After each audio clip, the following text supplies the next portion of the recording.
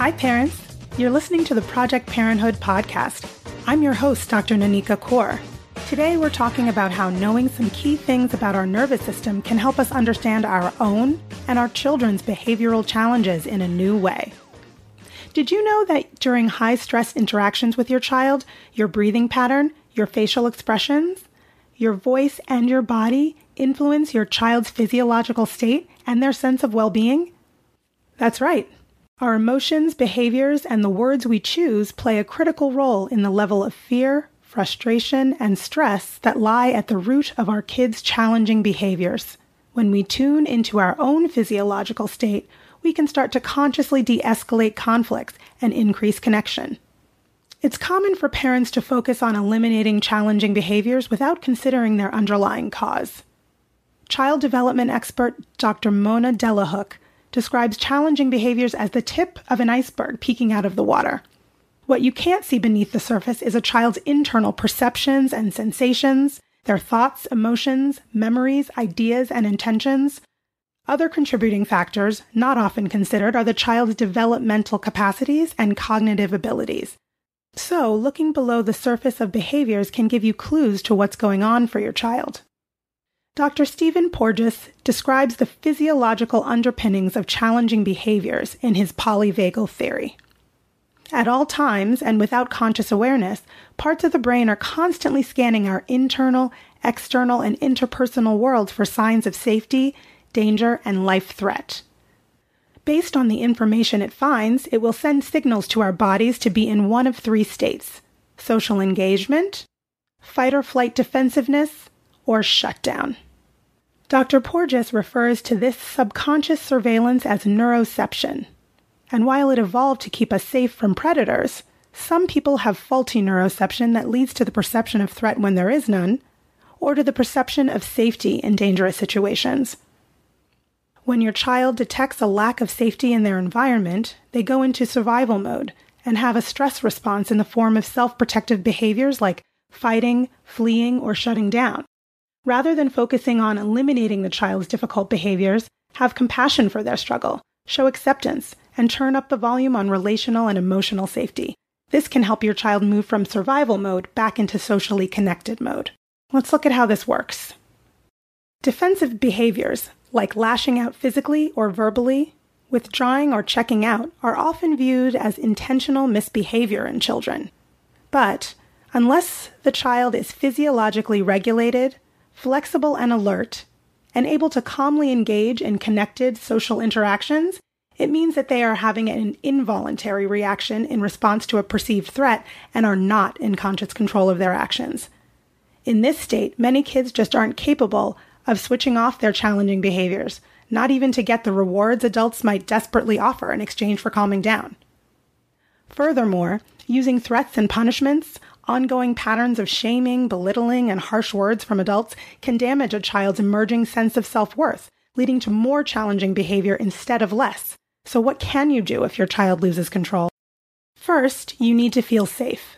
So it's important to regulate your own nervous system, or you can't help your child regulate theirs. Your own nervous system will go into fight, flight, freeze mode in response to your child's, but allowing yourself to act automatically out of anger, fear, or despair will make you the perceived threat, prolonging your child's meltdown. Your survival response is automatic, but you can send signals of safety to your own brain by taking control of your breath. Inhale through your nose for 4 counts. Hold it for 4 counts. Exhale for 8 counts.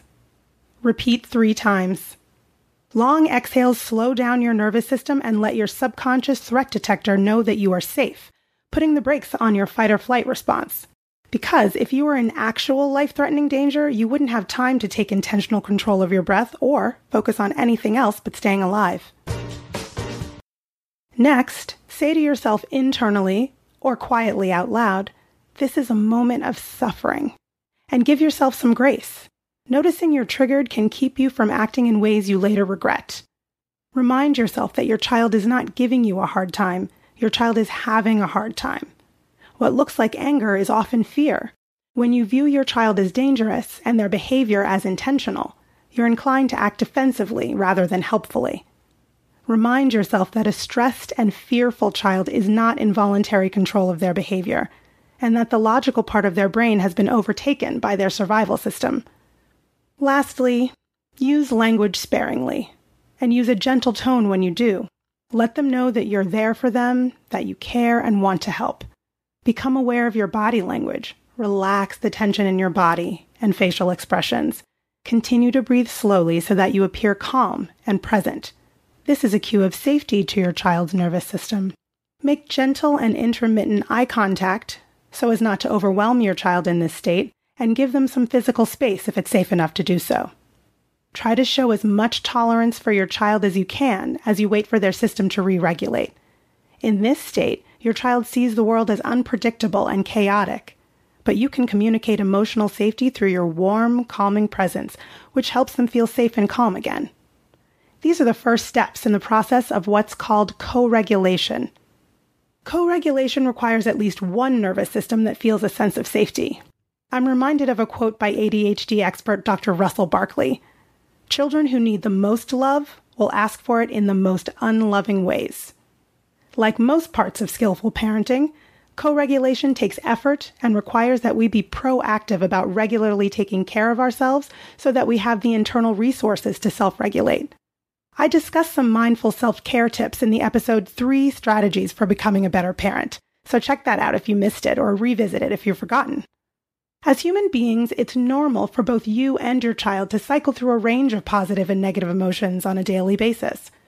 But if you find that you're persistently overwhelmed by stressors in your parenting life and are unable to identify soothing and calming self-care strategies that allow you to replenish the stores of resilience you need to co-regulate your child, consulting with a mental health professional can help you explore your triggers and get you on a better path.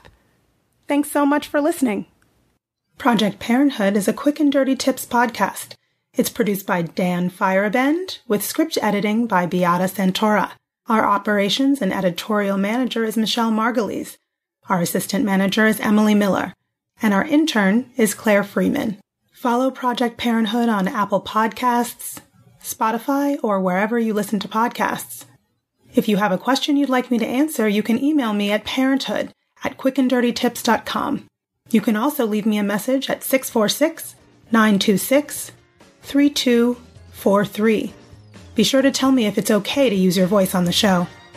Find out more about my work with parents at www.brooklynparenttherapy.com. That's all one word, brooklynparenttherapy.com.